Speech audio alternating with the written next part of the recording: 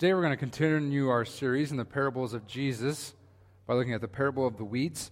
This one would be, I think, a little more difficult to understand, but Jesus offers, again, an explanation for us, just like last week as we saw the parable of the sower, where Jesus explained it to his disciples. He's going to do that again for us, which makes our life a little easier. Remember, parables are designed to be difficult in their understanding. They're not supposed to be easy. It's supposed to be something that the story is told, whether it's true or not, whether it happened or not, and then you're supposed to try to glean a meaning from that story. That's what a parable is. And so the parable Jesus tells today, I think, would have been extraordinarily difficult for us and for his first hearers to understand if he didn't offer an explanation for it. So we find the parable of the weeds in Matthew chapter 13. We're going to start there in verse 24. Jesus begins with us finding out that Jesus is, again, telling parables. It says, Jesus told them another parable. The kingdom of heaven is like a man who sowed good seed in his field. But while everyone was sleeping, his enemy came and sowed weeds among the wheat and went away. When the wheat sprouted and formed heads, then the weeds also appeared. The owner's servants came to him and said, "Sir, didn't you sow good seed in your field? Where then did the weeds come from?" "The enemy did this," he replied. So again, we have an agricultural story. Of course, Jesus' first hearers are going to know all about agriculture, right? And the story is, farmer goes and plants his wheat field, by hand probably. He plants that field. He knows every seed and where it went. And then in the night, his enemy comes and adds to his planting. Instead of planting anything good, he plants weeds. First of all, that his enemy has a lot of energy, right? So if you're going to get payback on someone, I don't think I'd be walking someone's entire field planting seeds. I don't know that I would do that if I was a vengeful person. Either I'm lazy or he's got a lot of energy, one or the other, but it seems like it's a lot of work just to get some revenge. Now, the speculation on what those weeds are has been since the beginning. Our greatest guess is that it's referred to as darnel, D-A-R-N-E-L. It usually grows in the same production zone as wheat. It's a very serious weed. The problem with it is it looks just like wheat until it gets up, dries, and goes and is ready to harvest. Then it can be sorted out. But until that point, it's hard to see. It's hard to detect what is the good plant, what's wheat, and what is this darnel. It says the similarity between these two plants is so great that in some regions, darnel is referred to as false wheat. It bears a close resemblance to wheat until the ear appears. The problem with it is it's not good. And what they've realized is they thought the weed itself, this darnel, would cause bad reactions. What they realized is that on the weed, it gets infected by this fungus that when we, as human beings, eat it, it causes us to become nauseated and appear as though we're drunk. It causes dizziness, and it can actually lead to death. So it's rather fatal. I looked up at the USDA today too, and it's in Idaho, just so you know. It's here. So today, we have modern cultivation equipment, and we can tell the difference between the seeds even if they're harvested together, right? So we're not nearly as susceptible to being sick by this plant. The problem with when the story happens is they don't have that. And so when the harvest comes, they're going to have to meticulously go through every one of these plants and pick it to make sure it's separated from the wheat. If not, they could cause harm to themselves or to whomever they're going to sell the wheat crop to. So it's very serious what this enemy has done to this farmer, right? This man went through this field, cultivated it, did all the hard work, planted it, was ready for it, and all of a sudden, these weeds appear. The story continues. Jesus says, the servants asked him, "Do you want us to go and pull them up? Should we get rid of these weeds now?" "No," he answered, "because while you are pulling the weeds, you may uproot the wheat with them. Let both grow together until the harvest. At that time I will tell the harvesters, first collect the weeds and tie them in bundles to be burned, then gather the wheat and bring it into my barn." What else I learned about darnel is that its roots grow in together with the roots of wheat. So they intermix together. So the problem that the farmer has is if he goes through and pulls the weeds, this darnel, most likely, he's going to pull healthy wheat plant with it. So the farmer says, "No, we're going to wait to the end. When we're going to pull the wheat up anyways, we'll wait to the end, then we'll separate between them." What they're going to use is they're going to use the weeds as fuel, right? They're going to burn it. The wheat, of course, they'll bring into the barn. It's important to remember that. Jesus says at the end of verse 30, "First collect the weeds and tie them in bundles to be burned, then gather the wheat and bring it into my barn. So we're going to get rid of the weeds, we're going to burn them, but the wheat we'll collect and bring into the barn. Now, the parable ends there. That's not an easy parable. Some parables are a little easier than others. This is not an easy one. This is difficult to understand. And Jesus' first disciples thought the same thing. And so they come to him in verse 36, after the crowds have gone, and ask him for an explanation. The scripture says this: Then he left the crowd and went into the house. His disciples came to him and said, "Explain to us the parable of the weeds in the field." And our response is, "Yes, please." Right? Well, what are you talking about? So Jesus answers them. Verse 37. It says, "The one who sowed the good seed is the Son of Man," referring, of course, to himself. "The field is the world. The good seed stands for the people of the kingdom. The weeds are the people of the evil one. And the enemy who sows them is the devil. The harvest is the end of the age, and the harvesters are angels." You read that and you go, whoa, right? There's a lot going on in this little story about weeds and wheat and harvest. There's a lot happening there. This is no joke. It says, "The one who sowed the good seed is the Son of Man." Right? That's Jesus. Jesus is sowing seeds. His ministry, of course, on earth, what was he doing? Sowing seeds. It says the field, of course, is the world. The good seed are those who hear Jesus' words. We talked about it, the good soil, the parable of the soils last week, right? That one who's the good, productive, fertilized soil, is ready to hear it, take it to heart, and live it out. Those are the people of the kingdom.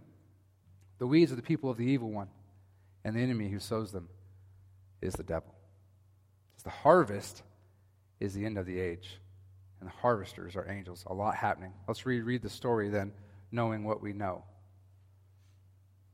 The servants asked Jesus, remember before, asked the farmer, "Do you want us to go and pull them up, pull these weeds up," who we now know are people who've been inflicted with this evil desire to do what is wrong and bad, right?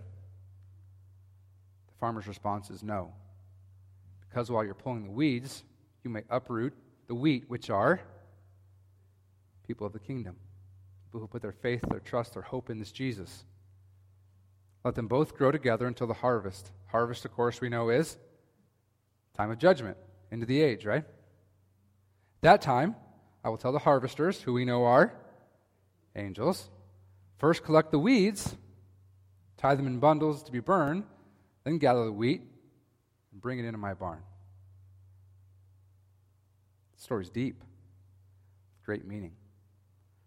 The one detail we can't let slip is the fact that the weeds and the wheat grow together. They both appear to be growing good and strong. And how often do we see people who do what's wrong, whose motives are impure and false? And how often do we see those people thrive? They get the promotion. They've got the great job.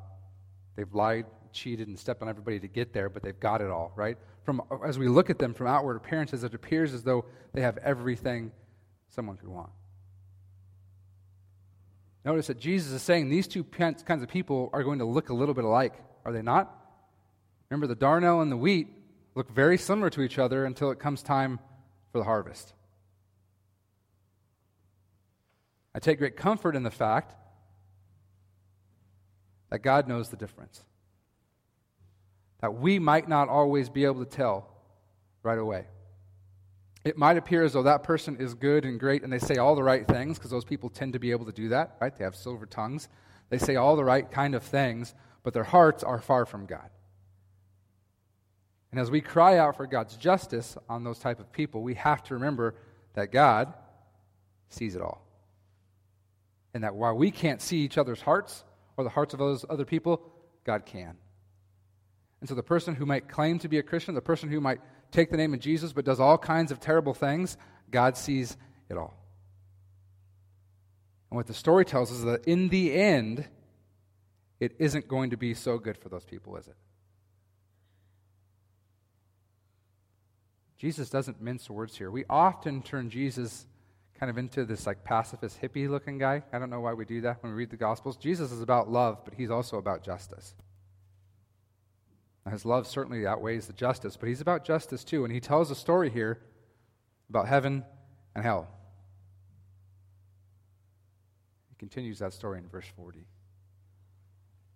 As the weeds, we know who those people are pulled up and burned in the fire, so it will be at the end of the age. The Son of Man will send out his angels, and they will weed out of his kingdom everything that causes sin and all who do evil. They will throw them into the blazing furnace, where there will be weeping and gnashing of teeth. Then the righteous will shine like the sun in the kingdom of their Father. Whoever has ears, let them hear. Jesus does not mince words. It says, as those weeds are pulled up, when the time of judgment comes, they will be taken to a place where there is weeping and gnashing of teeth, and it's really, really hot. Jesus is describing hell. Jesus, as a matter of fact, is the one who speaks about hell most in the Bible, especially the New Testament. He almost is the exclusive one. James brings it up once. Other than that, it's Jesus who brings this idea of hell up. Hell, of course, is a place of eternal punishment. Heaven, the opposite, a place of eternal reward. And far too often, we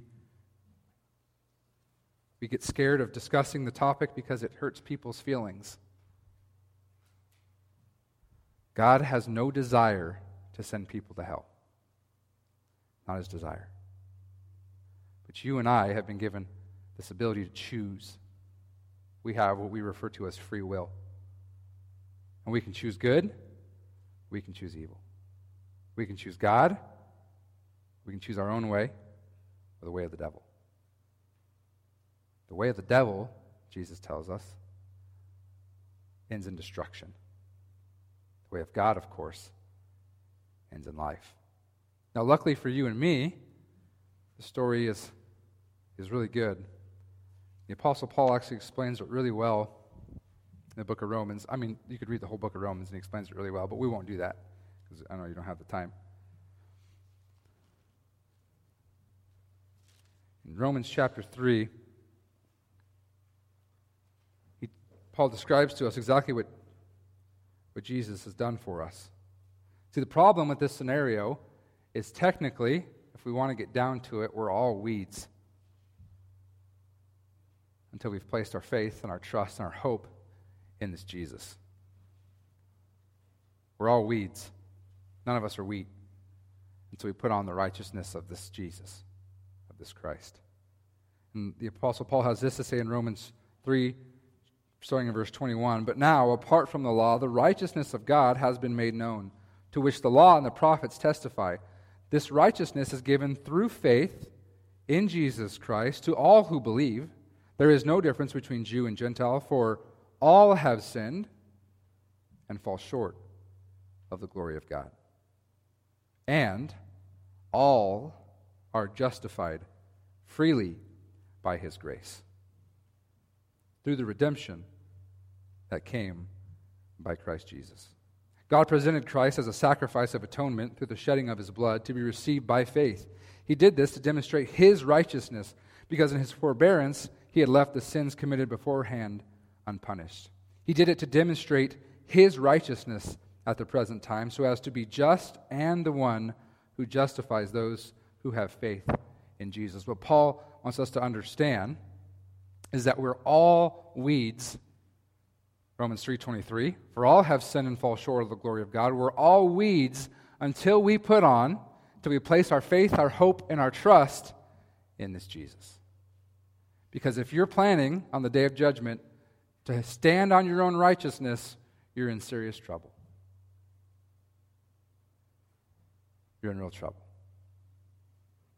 Because you're a weed, just like me. The Apostle Paul says you've sinned and you've fallen short. And so if you're going to stand on your own good deeds, you're in real trouble. The great part is that we don't have to. That we stand on his good deeds. That Jesus' righteousness becomes ours. I don't know if I've told you this before, but I have a plan. If there's gates of heaven, I don't know if there are or not. If there are, I've got a plan. When I get there, and I have to stand before the King of Kings and the Lord of Lords and give an account of my life, my plan is this. I'm going to frantically, while I'm in line, if there's a line, this is all, remember, concocted in my imagination. I'm frantically searching for Jesus. Because when I get there, I have to stand there for the King with my knees wobbly and shaking. My plan is to say, if I can get the words out, to say simply this: I'm with him. Because that's the only way I get in. Because I'm with him. And so that's why I'm frantically searching for him, because I need him. He's the only way I get in. It's because I'm with him. Please, brothers and sisters, don't try to stand on your own righteousness. It's not all that righteous. It's not all that good. It's kind of like our wisdom. The Old Testament is described as filthy rags, right? We don't know all that much, and we're not all that great. But he is. He is all that great. And he came and lived a perfect and sinless life and offered himself up. He offered himself up freely for you and me. And it just takes faith and trust and hope. That's the point. So we put our faith and our trust and our hope in him, and then his righteousness is transferred to us. And our filthy, dirty clothes are taken off, and brand new, clean ones are put on because they're his. So if you're here today and you have not yet placed your faith, your hope, and your trust in this Jesus, what are you waiting for? He's it. He is the Alpha and the Omega. He is the beginning. He's the end. The Apostle John told us that he's the Word. He's the Logos, the living Word. And he was with God in the beginning. He's before all things. And all things have come to being through him. He's the only one who faced the cross and came back to life. He's it. Lots of people throughout history, tens, hundreds of thousands of people have been crucified. Only one of them came back to life. So please, put your hope, put your faith, put your trust, all of it in him. He will see you through. Let's pray. Our Father in heaven, we thank you for the opportunity we have to gather in this place today and to read your word, to read this parable. Father, it's a challenging one. It can be difficult to read as we think about ourselves and where we fit into the story. God, we know that on our own, all by ourselves, we are weeds. We are the darnel. We're toxic. We have to be removed. The good news, of course, God, is that you love us way too much to leave us that way. And your great love and your great patience, with your great mercy, you've put your Son's righteousness on us. And all we have to do is put our faith and our trust and our hope in you. That you promised that you would change us, you would mold us, you'd transform us every day. God, we're so grateful that you do that. God, we're grateful for your Son, Jesus, who offered himself as a sacrifice for our sins, paid for every single one of them on that cross. His blood was enough. And so, God, we put all of our hope and our trust, our future and our past in you and you alone. God, would you please continue to change us and mold us and shape us into the kind of people you want us to be, people who will be lights in darkness, will shine bright for you everywhere we go. God, give us the strength this week to live a life that's worthy of the calling that we've received from you, to no matter where we go, to bring you with us, so you can impact others. God, we thank you and we love you, and we pray all this in the powerful and healing name of your Son, Jesus, and all God's people said, amen.